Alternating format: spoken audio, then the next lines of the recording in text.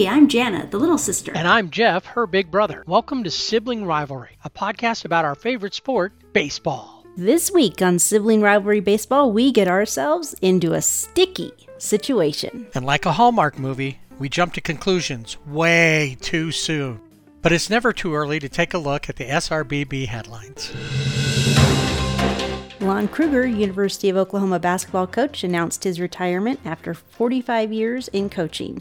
Kruger has spent the past 10 years with the Sooners. As a college head coach, he went to 20 NCAA tournaments and made 2 Final Four appearances. He is just one of 3 coaches to lead 5 different programs to the NCAA tournament, along with Rick Pitino and Tubby Smith. Saying his body isn't keeping up with his mind, pitcher Gio Gonzalez has announced his retirement from baseball. Over his 13-year career, he pitched for 6 teams, including the Chicago White Sox in the 2020 season. Current Minnesota Twins bench coach and former head of player development for the Diamondbacks, Mike Bell, has died of cancer. Just diagnosed during the offseason, he underwent surgery in January.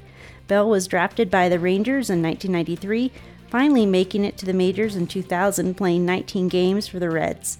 He found his place and left his mark in player development. Bell comes from a baseball family. Grandfather Gus played 15 years in the majors. His dad Buddy played and managed 27 years in the majors and is part of the Reds organization, and his brother David is the Reds manager.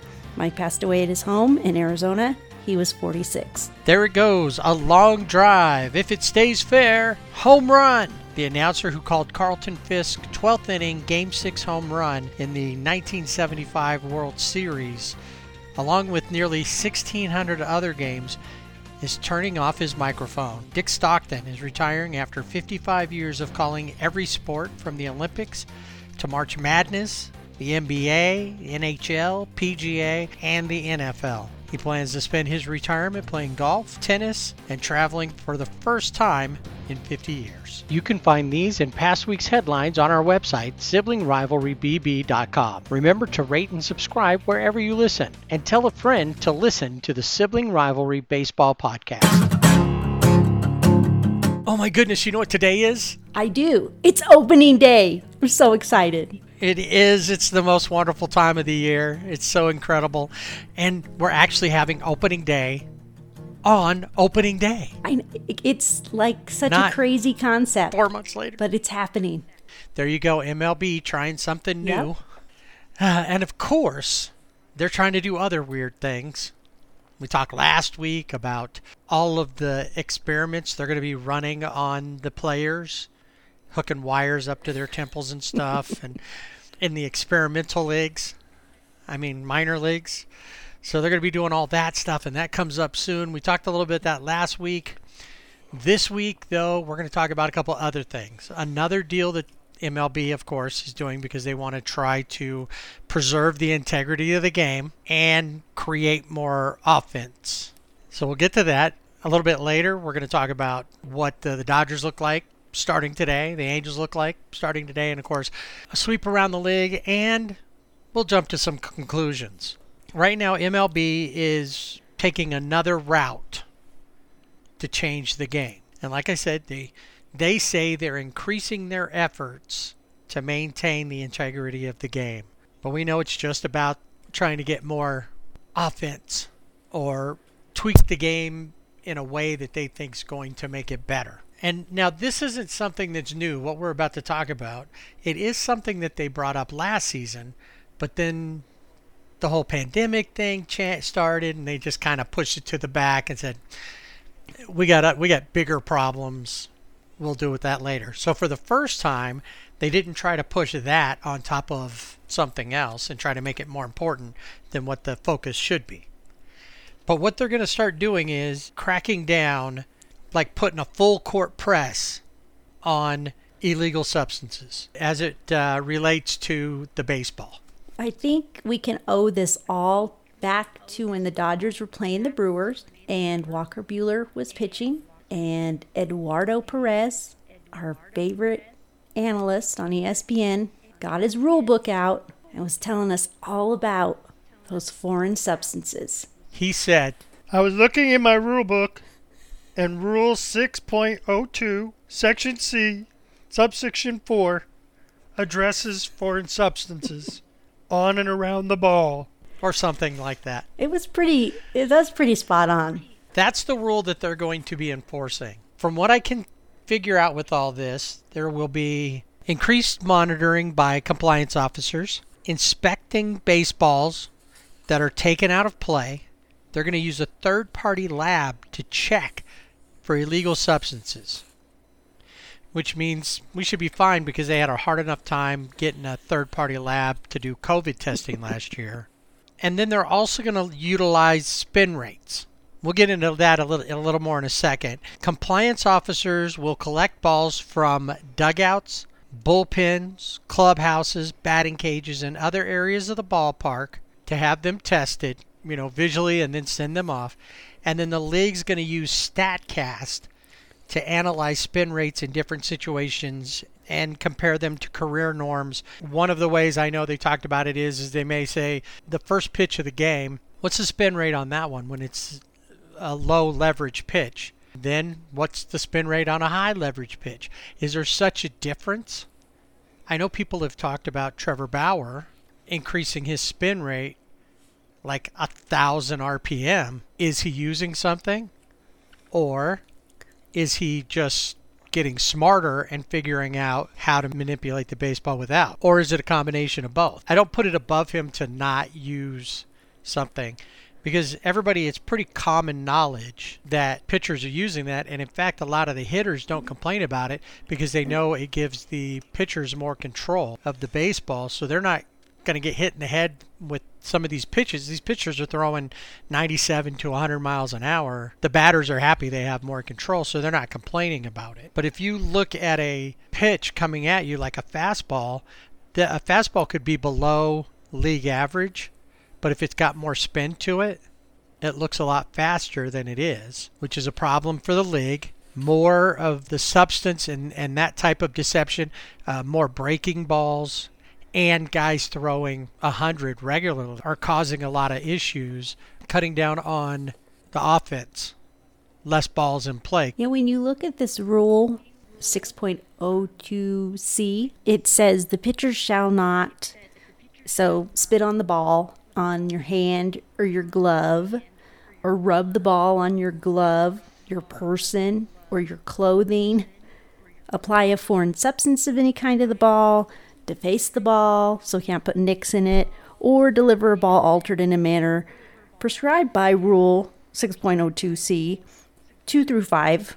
Make sense of all of that. And now we have these deadened balls. So if you put something on the ball, could it juice up those deadened balls? How does that work? What about sunscreen on a hot day? Does that apply? It could, because some of the concoctions are like a sunscreen resin concoction that helps. So that could be. In the movie Major League, during spring training, there's a scene where there's the veteran pitcher and the rookie pitcher. And the veteran pitcher takes off his uniform and he's got stuff on his chest and, all over. And the other guy goes, "What is that?"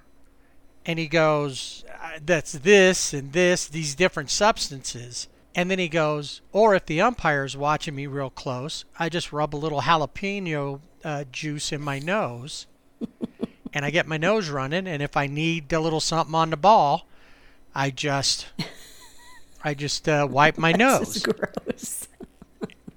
Right. Well, he says, "You put snot on the ball?" But he's like, "Yeah, because it gives me another 2 to 3 inch on my curveball." And he goes, I don't have this big major arm like you do. I need all the help I can get. But when you think about it, throughout the years, there's always been the spitball was one of the first things, and they outlawed that. Yep. Then they used to scuff the balls so they could get a hold of them better and hold on to them, in different ways. So they call them a shine ball. So there's always been something. The pitchers have always been trying to do that. They've just found better ways with the help of Brian Bubba Harkins. 30 years the guy was the opposing locker room manager. And his concoctions became so famous that he got a text from Garrett Cole asking for some help with that. Yeah. And apparently he's not the only one. Verlander, Max Scherzer, Felix Hernandez, Corey Kluber, Adam Wainwright are all guys who have allegedly gone to him for some substance. Yeah, some sticky stuff. And then, of course, there were Angel players who supposedly used it, from legendary closer Troy Percival. Current opening day starter for the Angels, Dylan Bundy, was listed as a player who had asked for that concoction. That's I think they said his is like a resin and pine tar.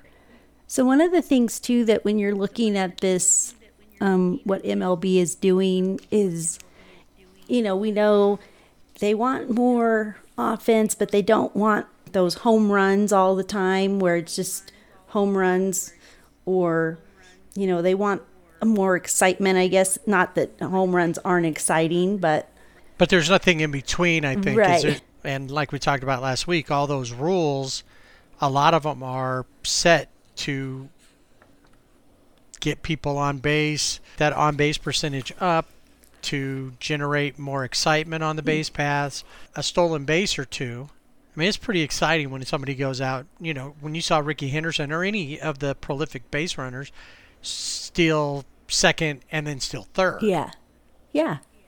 Things like that. So I get that, and more base hits and doubles can change the outlook. Well, one thing that I think when I look at everything that I have an issue with is this whole spin rate and using StatCast to analyze. We talk a lot about in baseball, there's a lot of teams that are analytics and they use that all the time. But now they're using StatCast to possibly punish players. They're going to look at, like you mentioned, the spin rate analysis. Guys like Trevor Bauer, whose dad is an engineer and works on stuff like that. Like was it Driveline in Washington State? The pitchers go up there. What if you're really doing it honestly without something? Well, technically, it shouldn't come up if you're doing it honestly. Because think about this. Trevor Bauer pitches 7 innings in a game. And in that 7 innings, he has a couple of situations where he's in trouble and he's pitching out of it. And he uses this knowledge he's figured out, this science that he's so passionate about, and increases spin rate beyond what they see as a normal change. If they take the ball out of play right then and test it, provided, and that's the only thing, are they just going to throw it all into a bucket of balls? They get mixed together, you've contaminated the sample. And you and I watch enough crime shows to know that's always an issue. When you contaminate the sample, you can't get a clear DNA, so now we can't use it. Right. Yeah. Right? But if you took that one ball, you put it in a box, in a evidence baggie, tape it up, preserve the chain, and it gets tested and there's nothing on it, then that just shows right there he did it naturally. But what's going to be the thought process about it? How are people gonna react to it if they pull it out, or they say, look, he's increased his 1200 RPM, he increased his spin rate 1200 RPM between this pitch and that pitch? And will they say, if they see increased RPM between a couple of pitches, does it have to be the same pitch? Or will they just call it out on any pitch? Oh. Because it's different. Yeah. Because he throws a fastball at one set RPM and then goes up. But if he throws a curveball that has a different RPM, because all of them are going to be different spin rates. Well, with Trevor Bauer, his spin rates for last season went up in average from the 2019 season. Is there some kind of foreign substance he was using? I have no idea. Was Garrett Cole really using something? Are the asterisks involved? Probably, because they're always involved in it. Well, because Garrett Cole and Justin Verlander were both right. Asterisks. So it goes on from there. I mean, I get it. All players seem to be doing this. It seems to be Maybe not an accepted practice, but everybody's kind of looking the other way. So this will be something we definitely need to keep our eye on to see if anybody gets caught. Yeah, and Brian Harkins, he was fired by the Angels when this all, came out. And then he filed a defamation lawsuit against the Angels and MLB in August, but because he said he was the public scapegoat for foreign substances. I think people online were calling him a traitor, like Angels fans were calling him a traitor because he's the opposing, and Garrett Cole's the guy who asked him. But so they were all coming at him, pretty hard, like as people on social media do. He filed a lawsuit in August, and it was just thrown out of court. Nothing for Harkins. I wouldn't do anything to mess up that job. No way. It's time for Dodger baseball. Very exciting today. The Dodgers taking on the Rockies up in Denver for our pregame weather report for this series. We go to someone who lives in the region. That's you, Jana. I know. So it snowed like 30%. So, just a little bit of snow and dusting. But today should be really nice. Should be about 70 degrees and sunny. And what about the rest of the weekend? The rest of the weekend is going to be fabulous. It's going to be like 74, and by Sunday, 80.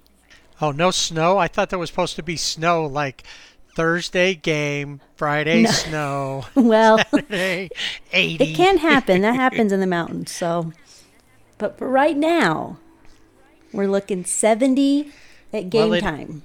It is April, so there is a chance at some point there could be a snow out. It could be. Well, it snows in May sometimes. Coors Field. Do they have the little thing on the outside where the stadium turns blue if it's frozen inside? I never noticed that, but I don't know that they need that because their colors are purple, so it kind of goes with the whole. I know, but it's like I would think that Coors would do some kind of a cross promotion with them. They totally could. Like their cans, the blue, it turns blue if it's cold and ready to be. I don't know. That's something that they may have to think about now that Nolan Arenado is gone. Anything to get people in. That's it. Oh, it's not blue. It should be nice in the stadium today. That's right. So we'll take a look now at the Dodgers. The Dodgers roster looks really similar to last season. The big names are back. Mookie Betts, Justin Turner, Cody Bellinger, Corey Seager. These guys are all back in there. Of course, we know Clayton Kershaw is back. Walker Buehler. Trevor Bauer is a new part of that. What's the rest of the pitching rotation going to look like? So we know it's going to be Kershaw. Kersh is always first. He's starting today. And then Buehler, Bauer. And now this is where there's some maybe some surprises, at least for the fifth spot. Julio Urias is fourth. And Dustin May picked up that fifth slot. Nice. Which means they're going to have a really good-looking bullpen. David Price is coming out of the pen. Tony Gonsolin's coming out of the pen. Jimmy Nelson, I think, is also coming out of the pen. There's three guys who all have long experience as starters. So you'll be able to put them in. If you have one of your pitchers has a short outing, you have three potential long relievers. Kenley's back in the closer role. Yeah, that's what Dave Roberts so has they said. say. I mean, he's high on Kenley, and Kenley hasn't looked too bad during spring training. I don't put a lot of stock in spring training. I know there were people that were like, Trevor Bauer had a 4.42 ERA in spring training, and he's going to suck this year. I don't know how... spring training. How many players don't have great springs and have incredible seasons, and vice versa? Yeah, exactly. Yeah, so out of the pen. I'm just thinking that Brusdar Graterol's got to be at a point soon Yeah, so where he's serious contention for that closer role, if you're going to have a closer. right. Well, and you have Brusdar Graterol and Joe Kelly once again. They're not ready. They're on the injured list, and I'm not really sure what's going on with Joe Kelly. We never know. This happened last year. How many windows did he break at home? Yeah. I mean, we just don't know. Like, what is his injury? They're never specific. Brusdar Graterol, he had some issues. So they're still trying to get into, like, finish a spring training because they started late. So sometime, Right. But we also have, like, Victor Gonzalez in the pen. Looks Right. really good. So, yeah, the bullpen. Corey Knable. Yeah, Corey Knable. They all look really, it looks like a good, solid bullpen. Now, one thing that I thought might happen didn't. However, he is on the taxi squad, and that's DJ Peters. I thought he had a decent spring that would put him in there, but really his spot went to Zach McKinstry. Honestly. Because they kept Edwin Rios and Matt Beatty. I know. He's one of those guys that when he plays, you're like, oh, he's so good, but you can never remember his name. I don't know why. Zach McKinstry will basically take Kike's spot. The outfield, Chris Taylor's considered an outfielder. So you got A.J. Pollock, Cody Bellinger, and Mookie Betts. When you look at the lineup, it really looks the same. Yeah. I think the question for me is always going to be second base because we know, and I have to resign myself to the fact that Gavin Lux is probably he's the everyday second baseman. Well, right now, there's no probably. He's the man. Well, I know, but okay. He is I have to go to counseling now. He is the second baseman for the Dodgers. Not probably, but he is, unless he. Well, you can only always has hope issues that he gets a case of the yips, and Zach McKinstry takes over. Yeah, that's and true. plays so well that they don't give it back to him. With the bat this year or this spring, Yeah. Gavin Lux has looked better, more consistent. Defensively, he's still. Yeah, he really has. I'm going to use the term a liability, and I don't know that that's the place where you want a liability. Too much gets hits into that area. So unless you're in the shift when Justin Turner's going to be playing more of the second base than him, and maybe playing every day and getting the reps, I'm not sure about him defensively. Yeah, that's my biggest question is, I've seen him during spring training. He looked really good offensively, defensively, not so great. Some things that were, that he shouldn't have missed or, just mistakes here and there. Yeah, but maybe with him playing every day, it will help him maybe get his confidence if he's lacking in confidence defensively. He doesn't seem to lack. Just in the way he works. Maybe Right. We're not in his head, but I would like to see if he's going to be there every day. I would like to see him on the Pirates instead. I would agree. I would agree with that. A couple of questions that are going to come up this season. First off, Corey Seager. Is this his last year as a Dodger? I think the Dodgers, and I'm really hoping and crossing my fingers, but I'm really hoping that the Dodgers will keep him. I can't see anybody else in that role for the Dodgers other than Corey Seager. And he was so good during spring training. He was MVP of the World Series.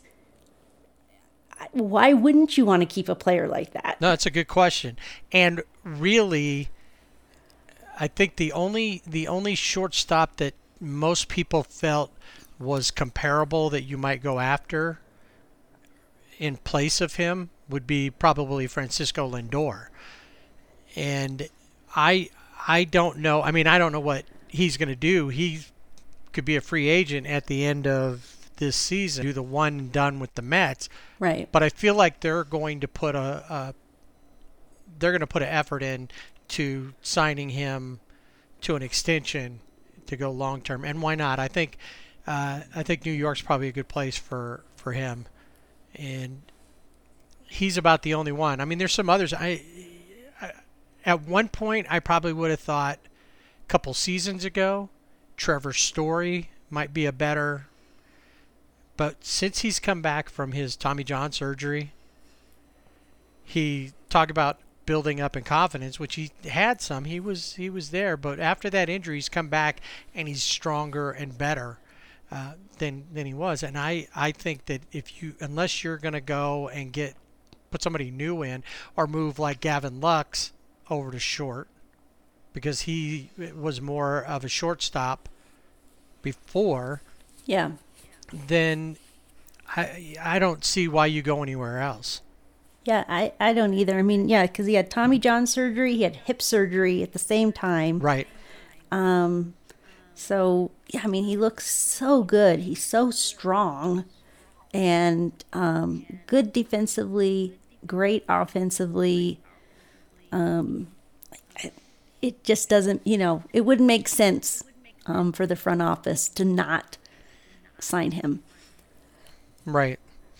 And they're going to have a lot of contracts coming off here in the next couple of years that they don't necessarily have to replace. So we'll see what happens.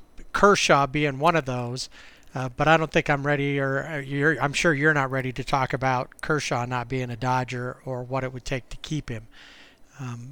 Who knows? The other guy that's going to be coming up on a new contract here in the next couple of seasons is Cody Bellinger. And we were kind of talking about him the other day, just briefly, about where's he at. He became he's an MVP quick.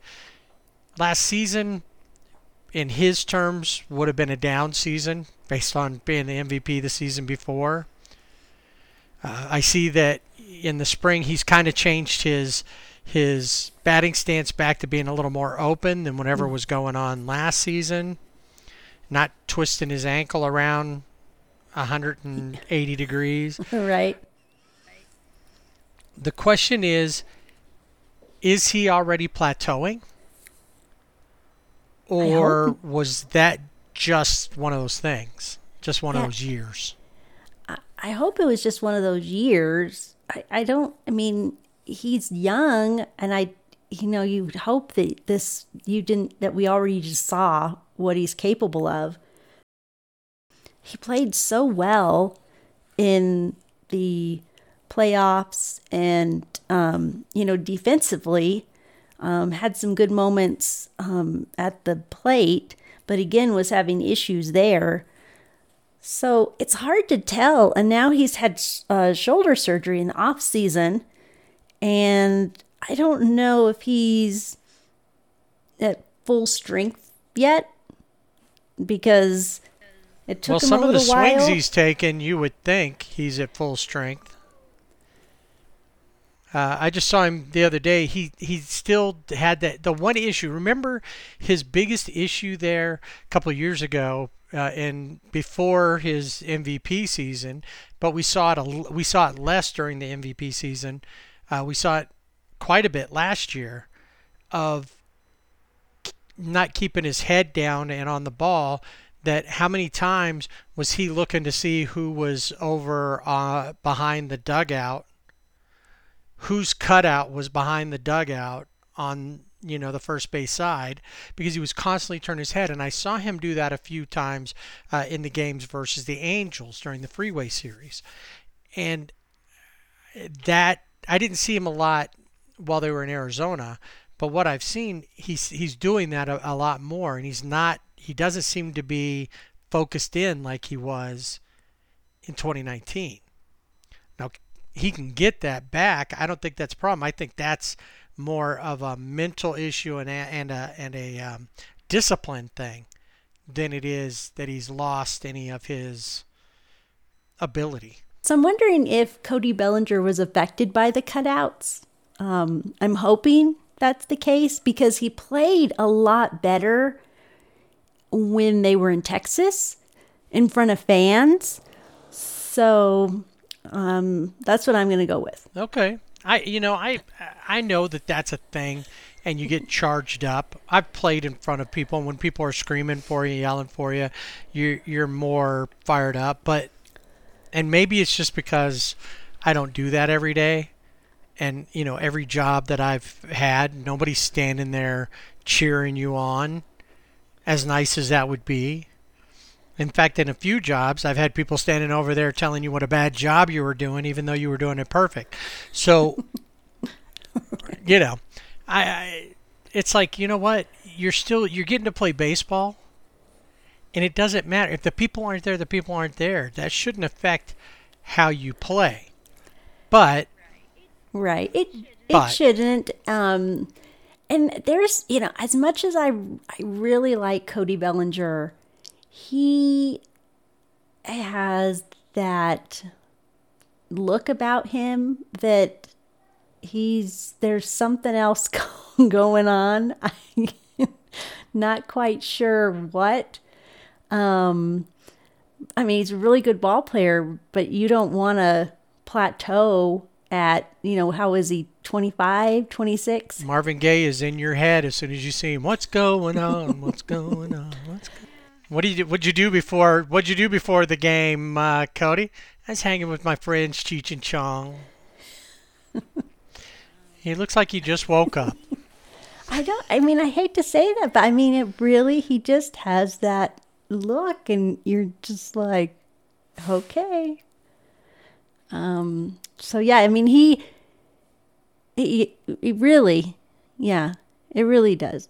So he really needs to, because what could happen, I could totally see if he doesn't have, if he continues on this path, he won't be a Dodger much longer.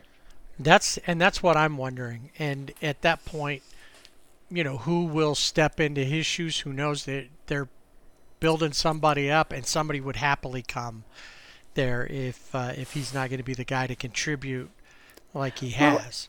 And that was one of the things when I was thinking about roster spots, is I really thought DJ Peters would be on the roster, because I thought, well, he could be in center field with, if Cody needs to take a time out on the bench, or is having, issues with his shoulder, whatever, because he, definitely during spring training showed that he's capable, more than capable. Oh yeah, no. But what'll happen is AJ Pollock will slide right. Chris Taylor will play center field. But DJ, like I said, we know he's on the taxi squad because he wasn't assigned to Oklahoma City. He was assigned to the alternate training site. Right. Exactly. All right, so how do the Dodgers look in the West? Well, I think the Dodgers are going to win the West again. I know that there's a lot of hype with the Padres. But there's something about the Padres with all of the moves that they've made. I just don't think that they're there yet. That they're It does feel like maybe they're something just short. Yeah.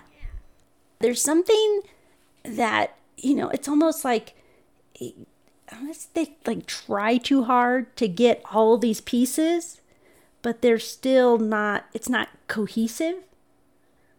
Whereas the Dodgers, I think, are cohesive. I see exactly what you're saying, and I agree with you that the one thing that the Padres don't have, even with the pieces they have, they could get to where the Dodgers are, but it's going to take time. The Dodgers won 8 NL West division titles. They won the NL championship, but it took them 3 times to win the World Series. So they had to put it together. Mookie Betts became that last piece that kind of helped. The pitching came together. But really, like when we say it, we look at a team that is pretty solid and almost the same, and they actually got better with Trevor Bauer. And they still have pieces. When you look at the players that have come up, or that we were talking about, DJ Peters and Zach McKinstry being 2 of them, you'd lost Jock Peterson, who was a big part, and Kike, who played almost every day, and you haven't lost a step. And the guys that are coming in to fill in behind them, so they've built up a good system. They find good replacements that aren't necessarily high-priced players, other than Mookie. And then take care of them. That's the one thing. When you have Corey Seager, who people thought he was going to be great, but who knew he was going to be this? Eventually, the Padres, if they can hold it together and maybe pick up another piece here or there, could get there. But it's going to be the gelling of the team and the experience. And they don't have the experience yet. Yeah. So for me, looking at the West, I think it's the Dodgers, and then I think it's the Padres, and then the Giants, because the Giants are quietly putting, adding some pieces here and there, and they didn't do last year they didn't do too bad. They kind of came on, they had a little bit of a surge, started playing really well. They were hovering around a spot to maybe pick up one of those third playoff spots that were there last year. The Giants.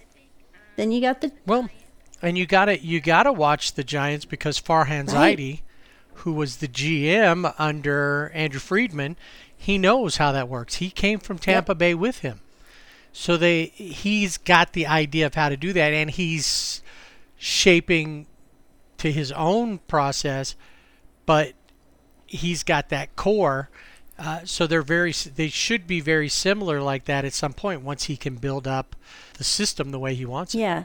So, and then I have the Diamondbacks and the Rockies, and I think they could be interchangeable. It could be the Rockies, it could be the Diamondbacks, but either one is going to be at the end. If Charlie Blackmon and Trevor Story both have career years, their pitching is average. Yeah. They could definitely take that 4th spot. I agree with that. The first 3 I have the same. But I think the Diamondbacks, based on how they played last year, will probably be that 4th team. And the Rockies, just because of internal strife. Trevor Story's probably going to be gone before the end of the season, leaving Charlie Blackmon and Josh Fuentes to be, the guys. Herman Marquez, I guess, will be your guys. I don't know. Yeah, Well, really, I mean, because you think about, who's the Rockies other than, Bud Black, the manager, and then, like, if Charlie you would Blackmon. ask somebody, Charlie Blackmon, yeah. Because even Trevor Story is not a name that you would know. Like, the casual baseball fan, or, I mean, there's nobody on the team that's just, Yeah, not even Charlie Blackmon, really, when you think about it. Yeah, really, not on a league-wide or a nationwide thing. Yep. Yeah. Yeah, I agree with that. And now, and the Rockies in 5th.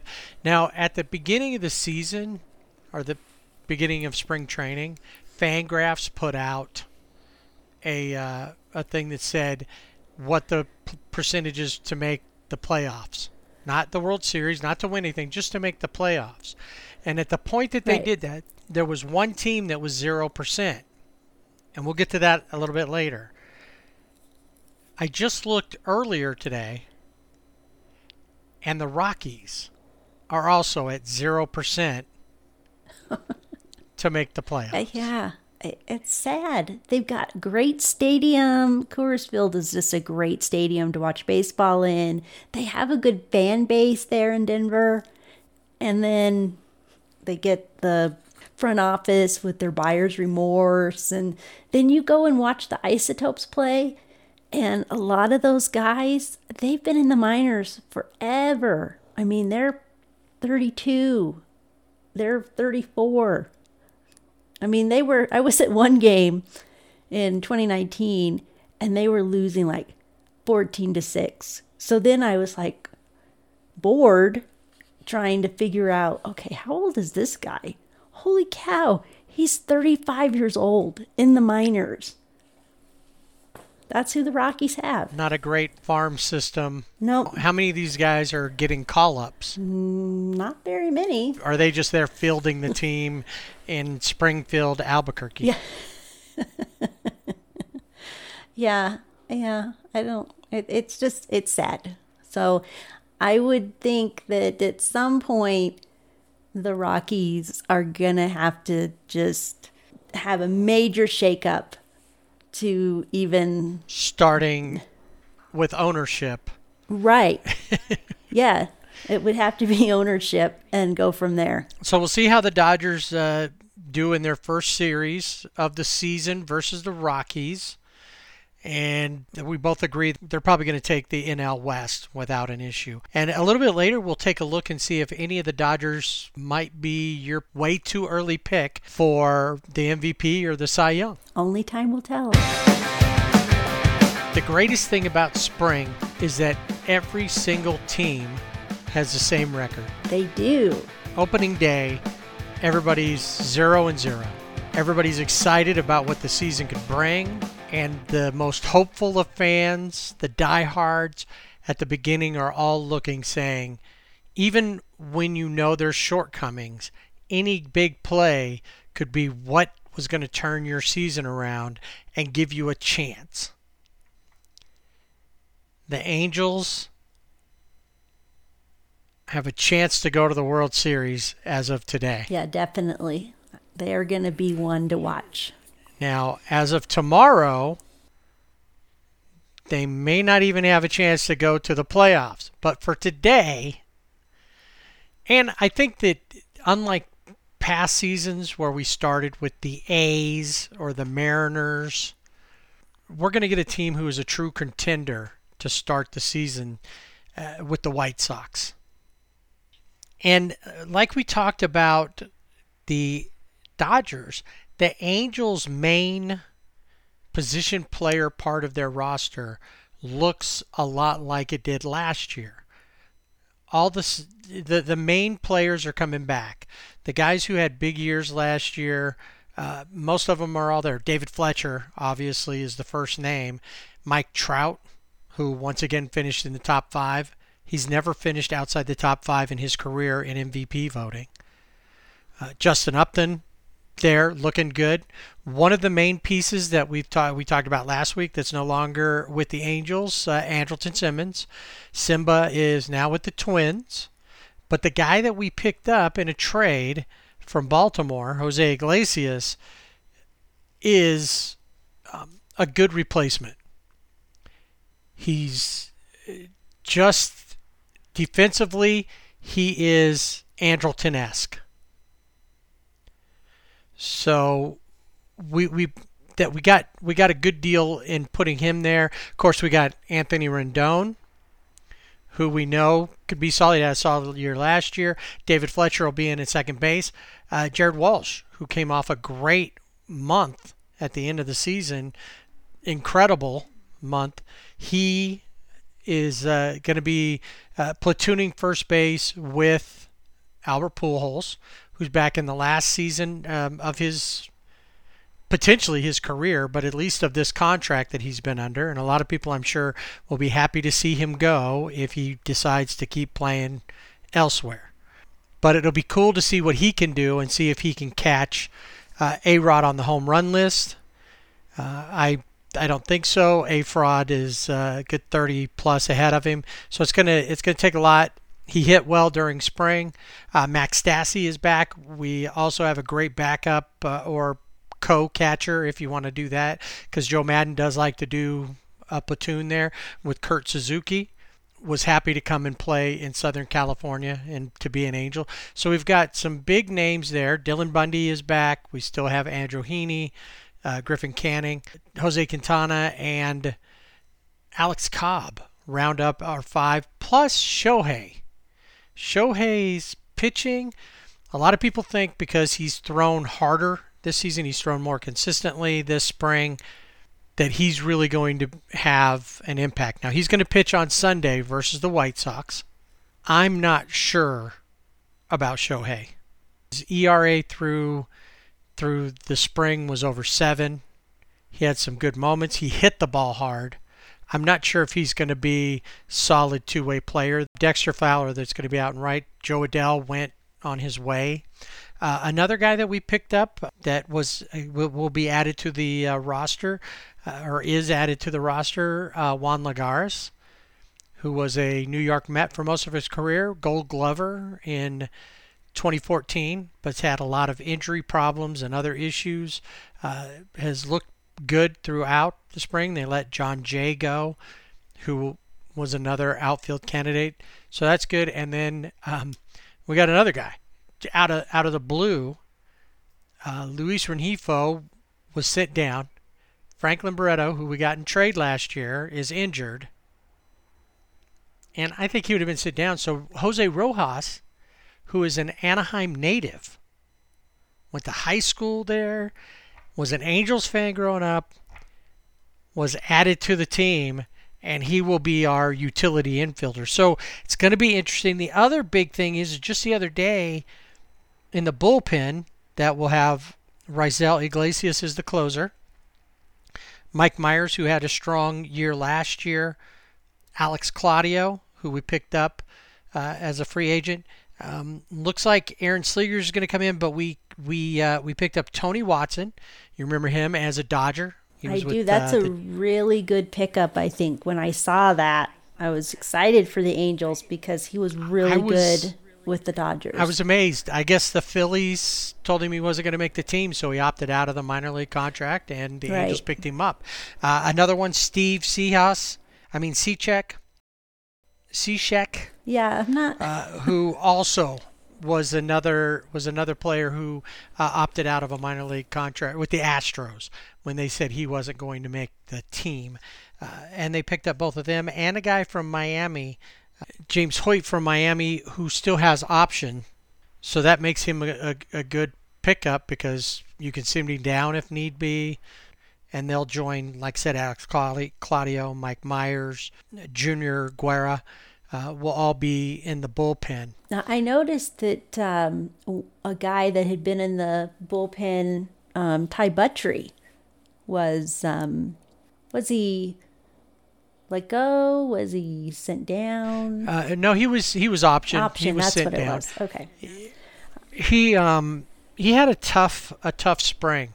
He's one of those. He's like the typical Angel pitcher. He has brilliance for a while, and then he has some issues, and you're mad at him, and then he pitches really well.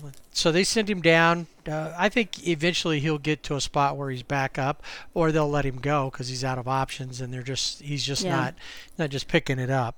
One of the things I noticed when I would watch spring training games, and I don't just in spring training I just didn't watch just the Dodgers. Watch some here and there. But when I watched the Angels, they looked more comfortable than they did last season. We talked about Mike Trout and how he's comfortable with his swing, which still makes me laugh because it's like, okay. But he seems to be more relaxed than he was last season, and maybe because it was we didn't know what was going on with COVID and his wife was pregnant. And, there's lots of personal, I think, things going on. But now he looks good. Albert Pujols still looks great. And you just have, your infield is, you know who is where. And your outfield. So they just looked a good team, like they were a solid team. Throughout the spring, they were really good at being patient at the plate. And in fact, in one of the games, I think it was the Monday night game between in the Freeway Series, typical first at bat for David Fletcher. He ended up popping out, but he made it like an 8 or 9 pitch at bat. And Julio was throwing some pretty good stuff up there. Julio Urias was pitching that night. And they said, here's what, if you're batting behind him, that very first up, he made Julio throw all of his pitches. Mm-hmm. So you start seeing he's so patient up there, and I started seeing that throughout the season. Albert, more patient than he has been.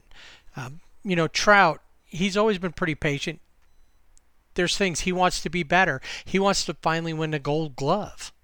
So, there's all those pieces, and as long as you have that, Justin Upton, seeing the ball better, more patient. They're not swinging at things they swung at last year. On one of the games on the Freeway Series, I think it was one of the Angels announcers was talking about Mike Trout and how he said, the pitcher has to beat me 3 times. I only have to beat him once. And so if every batter has that mentality, going up to the plate, knowing you just need to get the one hit because the pitcher's got to throw you, get you out 3 strikes, right?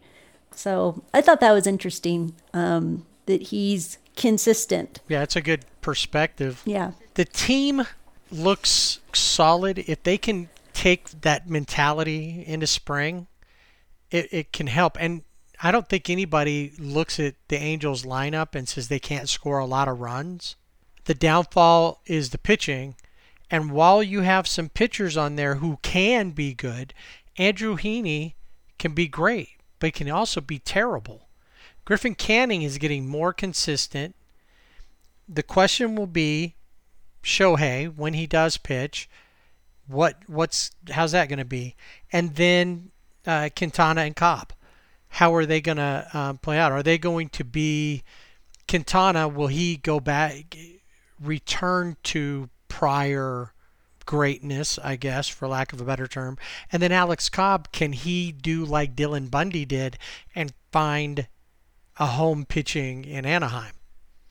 His problem has always been more so the injuries than simply pitching. So we'll see how that works.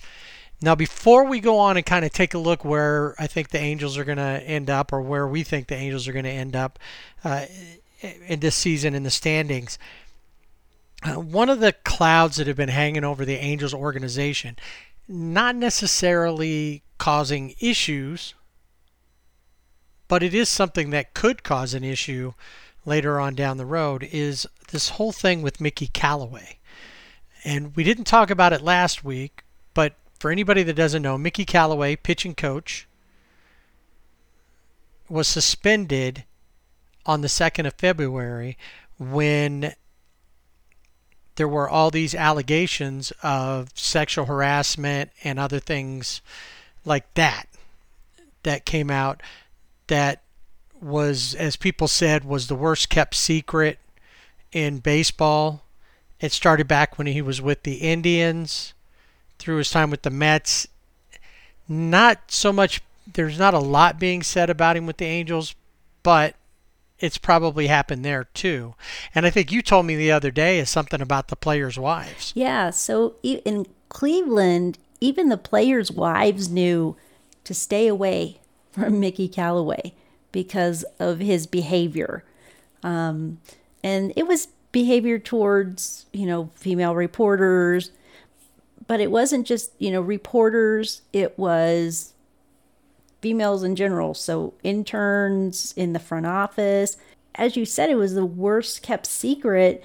And we mentioned, when we talked about Francisco Lindor going to the Mets and how there's a lot of problems in Cleveland, this is one of those problems because there's something deeper going on in Cleveland that stems from maybe the culture, maybe what was, happening there when Mickey Callaway was there.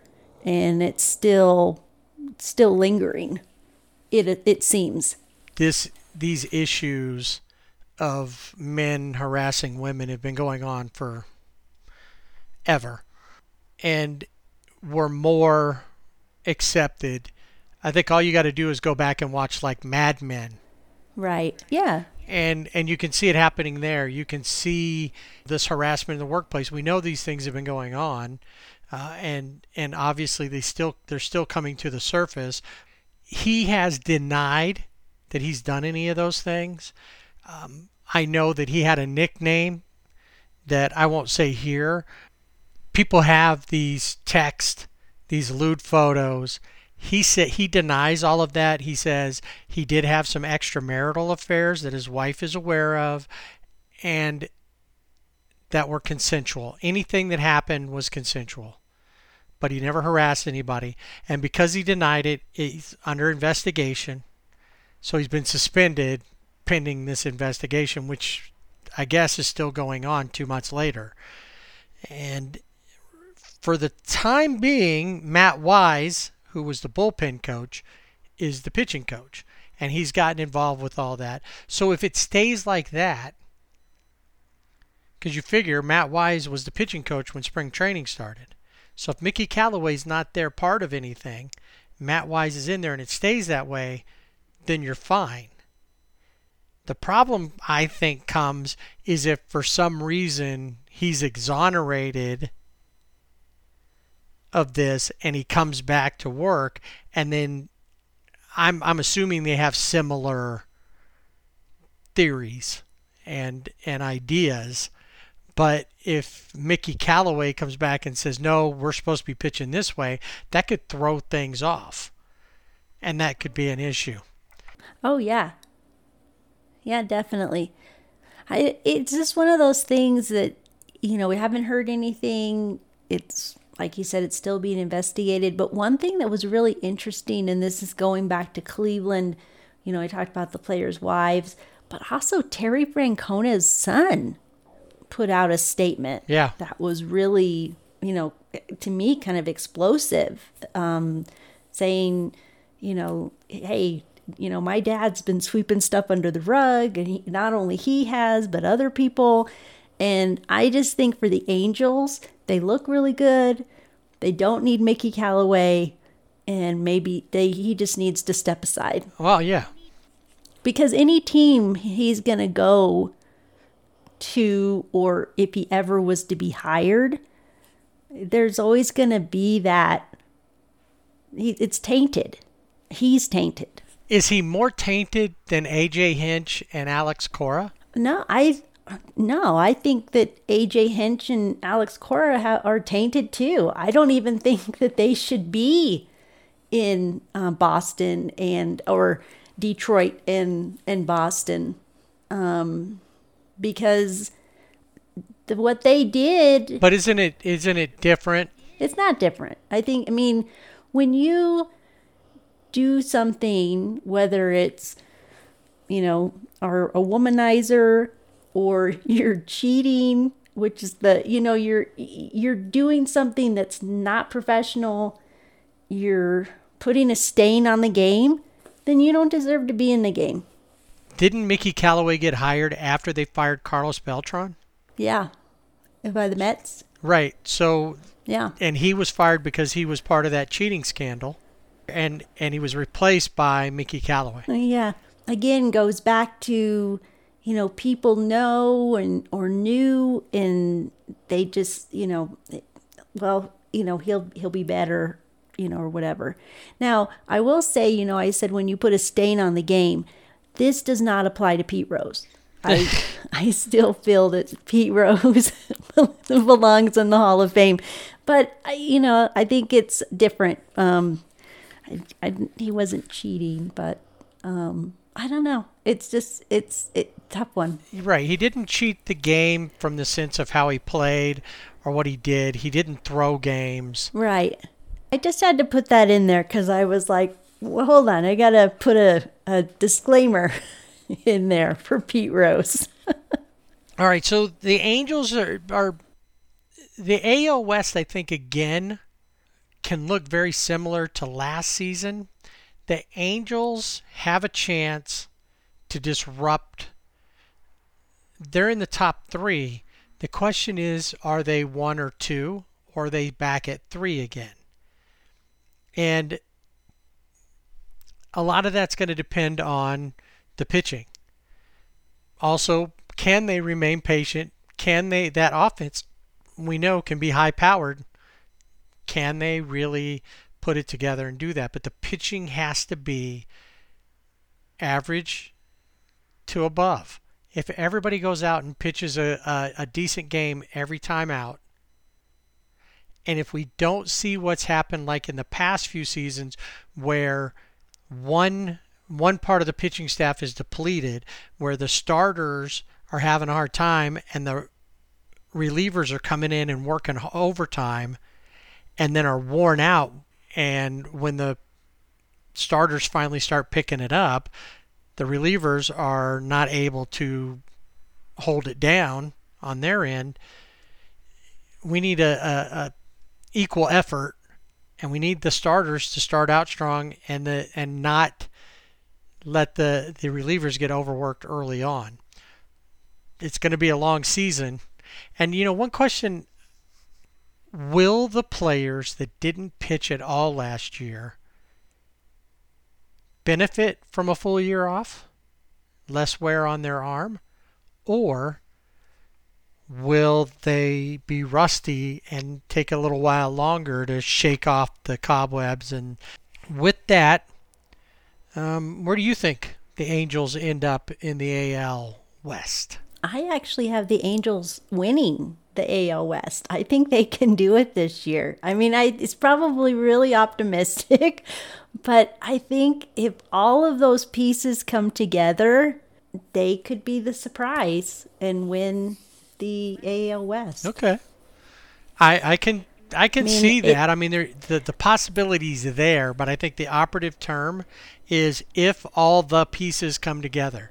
That sentence right there, yes, makes it harder to fully buy into. And then what does the rest of the West look like if the Angels are leading the way, which I'm happy with that. Well, so I have the Angels, and then I have the A's. I put the Astros as third. I'm not too sure about the Astros this year and how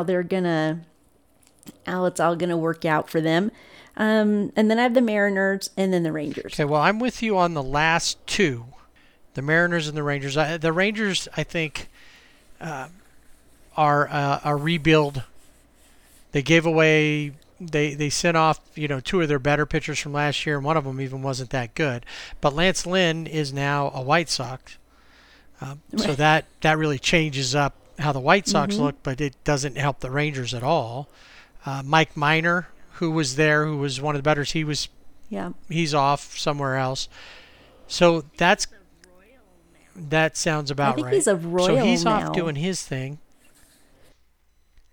And, Joey Gallo can have a big year. The one guy who's probably, their one bright spot's going to be Kiner Falefa, who's going to be their shortstop. Isaiah's probably going to be that one guy. He'll probably be the team MVP, provided he stays healthy. And I guess that's, the thing for every team. Can they stay healthy? But they're going to be down at the bottom. The Mariners are probably stuck in fourth place simply because 1, 2, and 3 are just that far ahead of them.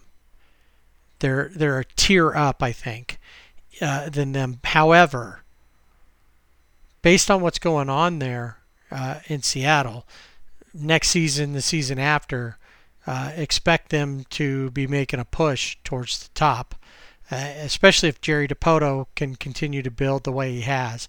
And Kyle Lewis, I think, is going to have a bigger year this year than he did last year as the Rookie of the Year. So you get that. The A's is who I put in third place. A lot of people say that they're, could be 1 or 2, but probably second. I think that they're more at third. I'm not real sure. Although Chapman's back after last year and his issue, you still have the corners, the Matts in the corners, Olsen and Chapman. And then you brought in Elvis Andrus, who's a great veteran shortstop. You've got the pieces. They always seem to put together a decent team. I just don't know if they have enough. And they're pitching. Mike Fiers coming back. He can be solid when he wants, but I'm not finding that their pitching is going to be up to par on what they need. In second place, unfortunately, I have to go with the Angels. I don't think that they have enough this season to overtake the Asterix. As much as that pains me to say, the Asterix are still a stronger team, even without George Springer. Their pitching is still the best in the American League West with Greinke, Christian Javier. Eventually Framber Valdez is going to come back, and he was a solid workhorse for him last year. And then, of course, Lance McCullers, who we'll talk a little bit more coming up. So I think the Astros are going to take the West. The Angels, while I agree with you, they very well could, it's going to take a big effort by their pitching staff mostly, but they're going to have to hit too, and they don't always do that. Even with all that firepower, we saw them go cold a lot over the last couple of seasons.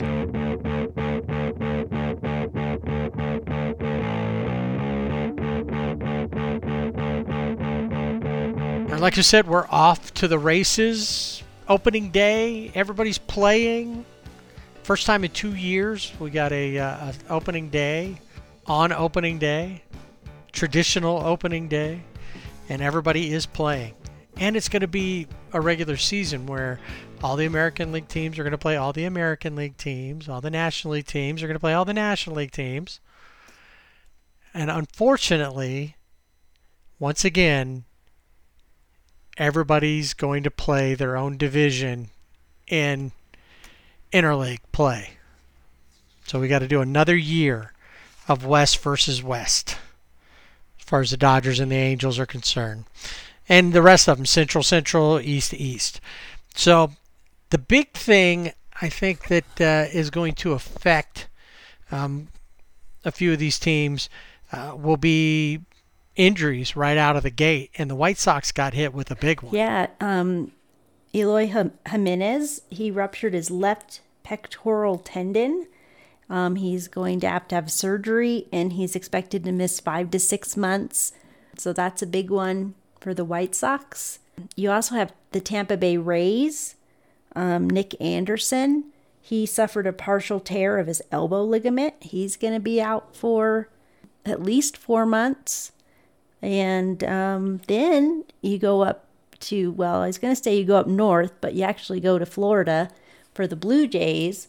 And their right-handed reliever that they had signed, Kirby Yates, he had Tommy John surgery. So he's out for the season. And part of next. Yep. I did notice, too, that I don't know where he's at, if he's updated, but G-Man Choi of the Rays had a bit of an issue as well. Luke Voit from the Yankees is going to miss the first few days of the year. He's got a knee injury. Yeah, I did see that. And then looking towards contract extensions, there's a lot of guys that are talking with their clubs. And one that has actually come to an agreement is Lance McCullers Jr. of the Asterix. He's agreed to a 5-year contract extension. The extension is going to begin next season, 2022. He is reportedly guaranteed $85 million and will receive a limited no trade clause. The other asterisk that has some extension talks going on is Carlos Correa. Not sure what's going on there. To be honest, don't really care. Not my favorite. Carlos Correa was offered, I think, like a 6-year, $120 million extension. And he basically said, doesn't seem like you guys really want me to be here long term then. And which, take away that it's Carlos Correa. If you took his name off of it and you just looked at his numbers and that he's not an asterisk, you'd probably sign him for more. But as far as I'm concerned, DFA him. That sounds good to me. I think I saw a May 1st date of them maybe coming back to talk about extensions.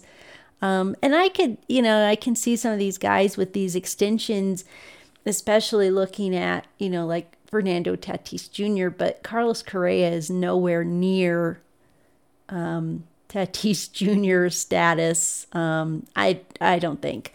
And the other one I think that's interesting is Anthony Rizzo. Now, he was in contract talks because he'll be a free agent next season with the Cubs.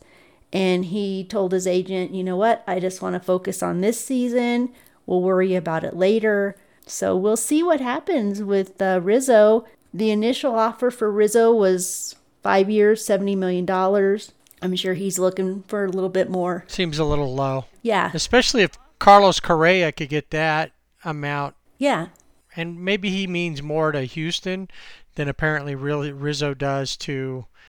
Now, what's interesting with the Cubs is you got Anthony Rizzo, Chris Bryant, and Javier Baez. That will all be free agents at the end of this season. So if the contract talks, if they don't go any further, we could see all three of these guys playing somewhere else. Sure enough. One more thing. The Mets are going to have to do without Robinson Cano all season long. If you remember, he was suspended for the whole season for PEDs. That's right. I totally forgot about that. And you know why you forgot about it? Because it's Robinson Cano or well, there's that. The Mets. They got Francisco Lindor. Right. And other pieces. And Robinson Cano really doesn't matter anymore as far as the future success of the Mets. Yeah, that's true. And I was He's going just to say, playing out hasn't the he string. missed a season before or half a season or, he missed a lot. I think he did one of those 80-game suspensions, so half the season. Just didn't learn his lesson.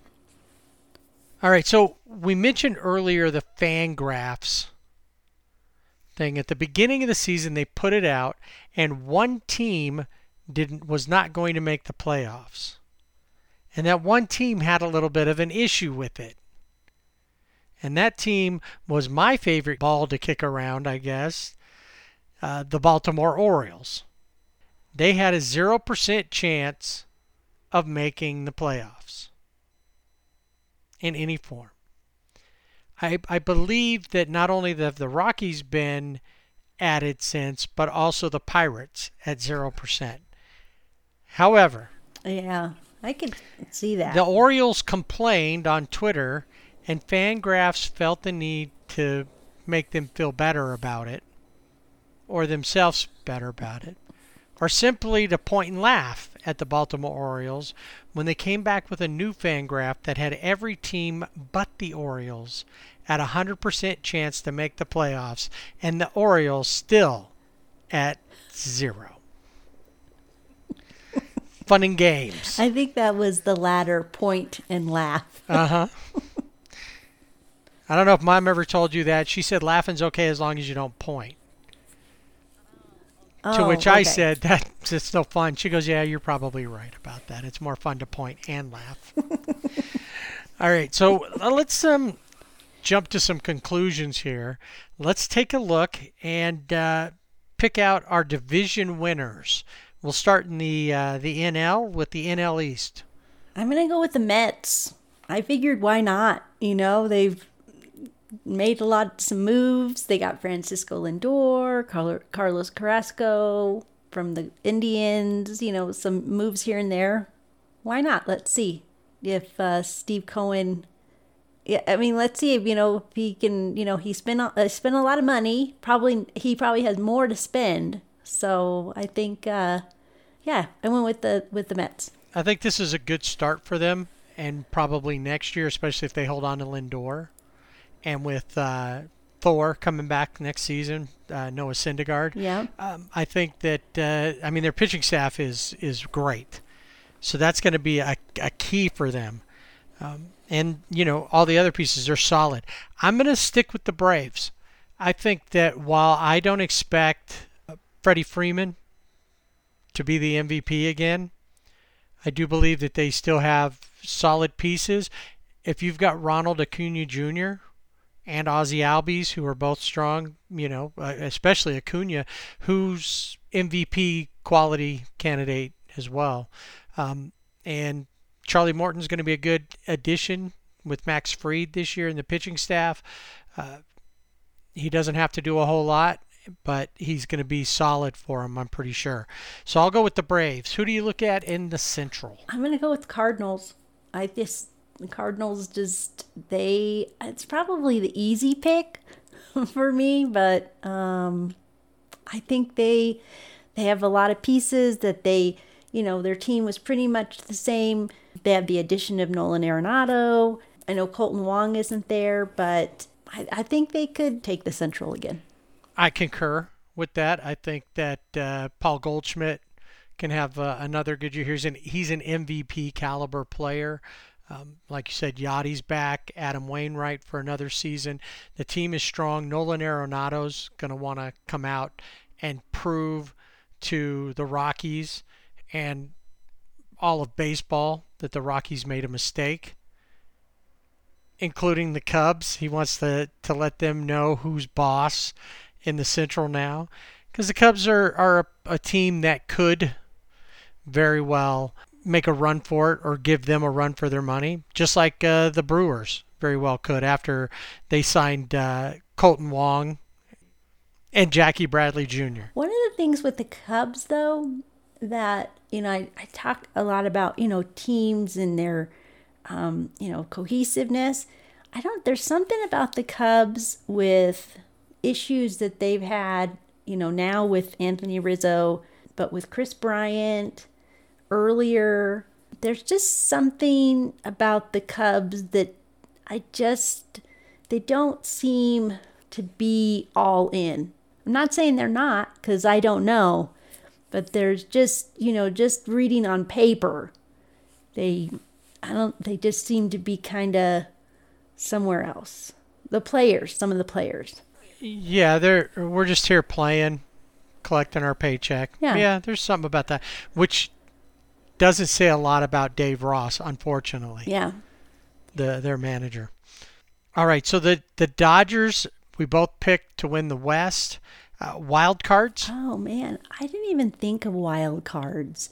But I think the Phillies could really, they could possibly, if they get their act together. I mean, they got all the pieces, pretty much. So I think the Phillies could be in there. I think the Brewers could be a wild card again, but I think they're better, should be a little bit better than they were last season. So, yeah, I mean, I guess the Phillies and the Brewers I would look for maybe in those wild card spots. Really? I'm surprised that you didn't pick. One team to me was I didn't even think about it. I just wrote it down. As soon as I wrote wild card, I wrote Padres. Well, I guess I was thinking that was a given. Because I'm sure they're going to go. That's a given in my mind, yeah. Now in the second slot, and while you were talking about the Phillies, it made me think about the pitching staff that they have with the Nationals. Yeah. Max Scherzer, Steven Strasburg, Patrick Corbin, John Lester. They really, and then they've got Brad Hand now and out of the bullpen. Yeah. Their pitching staff improved. So, and then they got Josh Bell and Kyle Schwarber and others. So they could be a lot stronger. Juan Soto Well, and then is just and amazing. how can you not throw out Juan Soto? He's one of the best in baseball right now. So they could play in there, and all it's going to take is for the Mets or the Phillies, any of these teams in the East, to have some injury issues, go through a bad slump, and those guys could come right through. My other wild card team was the Mets. I went with the Braves and the Mets out of the East, and then, of course, the Dodgers and Padres, and then the Cardinals. That will be, since we're not doing expanded playoffs this year, that would be what you have. So let's look at the AL now. Who's going to take the AL East? This one, I think the Yankees. I think they could do it again. I think they've got DJ LeMahieu, who always looks really good. Of course, Aaron Judge. Pitching staff looks good. I think the Yankees. No, I read a story on MLB yesterday, I think it was, and they were talking about the top 10 pitching staffs. And, of course, number one pitching staff, the Dodgers, followed by the Padres. And this is in baseball. So the Dodgers and the Padres have the two top pitching staffs in baseball. And then number 3 was the Yankees. But after Garrett Cole, Luis Severino, we don't know when he'll be back. James Taillon is coming off of Tommy John, so we don't know how that's going to affect them. I don't really know if they're as good as number 3. I believe that they have a team that when Luke Voit comes back from injury, as long as Judge and Stanton can stay healthy, obviously DJ LeMahieu, these guys can all really put it together, and they can be the team to win it all. But I see too many pieces that could fall apart in their puzzle. Yeah. And so with that argument, I want to change my my pick to the Blue Jays. I'm going to go with the Blue Jays. Which is who I picked. And I went with them because you picked up a strong bat in center field with George Springer. Marcus Semien is your shortstop, and you still have a young core. Pitching's going to be a little bit of an issue there. Ryu, can he do like he went his year with the Dodgers? He had a short season last year, but he's never been that durable. So we'll have to see what happens there. Ross Stripling, the pieces, but I still think that they're the stronger team when we look at the East between the Yankees and the Blue Jays. I think the Blue Jays, the Dunedin, somewhere in Florida, somewhere in Florida, Blue Jays are the team for the East. All right, I think that the Central's probably an easy one, but what do you got? The White Sox. Really? Yeah, I think the White Sox? The Chicago White Sox. You didn't go with the Royals, or? They were in the mix at the bottom, but I went with the White Sox. My first thought was White Sox, and then I thought, wait, I need to go back just a second, look around, consider the Twins, who still are a strong team. Yeah. But I still ended up with the White Sox. Even with Jimenez being out, I believe that the White Sox are still the team to beat, and they're getting more confident, a little more swagger. Pitching staff is better. They added Lance Lynn. Oh, yeah, definitely. So I think I'm with you on the White Sox. The West, we each made our picks earlier. I had the Astros. You had the Angels. So what does our wild card look like? A wild card. Wild card. Well, let me see here.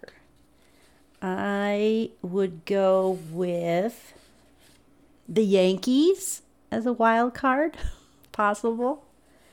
The Twins, and I guess the A's. But there's only 2 wild cards. I know, but I just have it extra. No, I'm going to go with the Yankees and the Twins. That's not. I mean, that's a good pick. I honestly went for wild cards. That's where I went ahead and slotted the Angels in, being good enough. But honestly, it's a tough one because the Twins play in the Central, and overall the Central's not that strong. They are going to be battling with the White Sox, so that'll be an interesting one. I think I initially wrote down the Angels and the Yankees as my wild cards. The Twins very well could sneak in there though, but I'm going to go ahead and stay with the Angels and the Yankees. So who's your NL champ? I got the Dodgers. The NL champs are the Dodgers. And then I know that's a huge surprise, right? Yeah. But see, normally right, and, I don't like to, these kind of things that's why it's a huge surprise. I like. But yeah, it is. I was surprised when I wrote it down. And then your AL champs? I have the White Sox. And then the World Series, who's going to take it and in how many games? Because if we're going to do wild predictions, let's go wild. I'm going to go with the Dodgers in 5. The way you were moving your hand around, I thought you were either gonna be auctioning, or you were getting ready to roll dice like Yahtzee to see. All right, so the Dodgers in 5. I have the Dodgers also winning the World Series this season, but I have them doing it in 6. All right, so now let's take some really way too early predictions. National League MVP. I'm going to go with Corey Seager. I really like what I'm seeing. He's continuing on from last season. He looks so good. I'm going to Corey Seager. Okay. That's who I had as well, Corey Seager. I believe he's the guy. Somebody may go crazy on another team that we just weren't expecting, but I believe he's the guy who can do that. And then your National League Cy Young Award winner. I got another Dodger. It's really I'm really hoping to see a lot from him. I'm hoping he won't have blisters so that Eduardo Perez can leave him alone with the super glue. Walker Buehler. That's funny because that's exactly who I picked as well. I see him as being the next Cy Young Award winner for the Dodgers, and he'll be the 4th one on the same staff. Yep.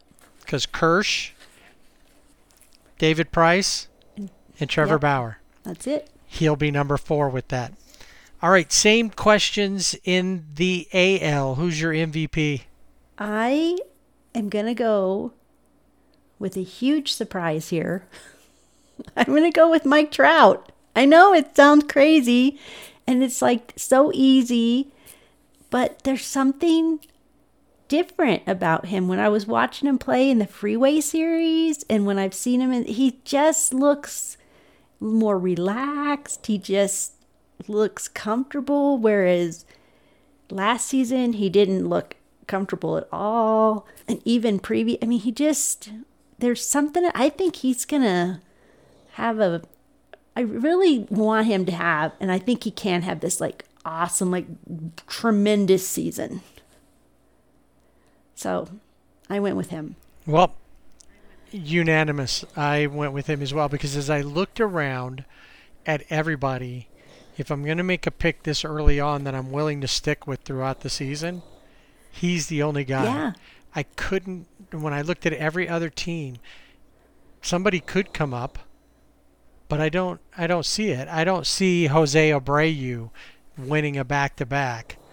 I don't, when I look at the whole American League, there's a lot of big names out there. There's a lot of good players. I think last year I called Shane Bieber the MVP. But no, I'm going with Mike Trout this year as well. Your Cy Young Award winner? I'm going to go, I think this year, I'm gonna go with Garrett Cole. Wow. I think he could. Yeah, I think he could. I think he could do it. I'm with you. So really, That's crazy. We picked the exact same 4 people yeah.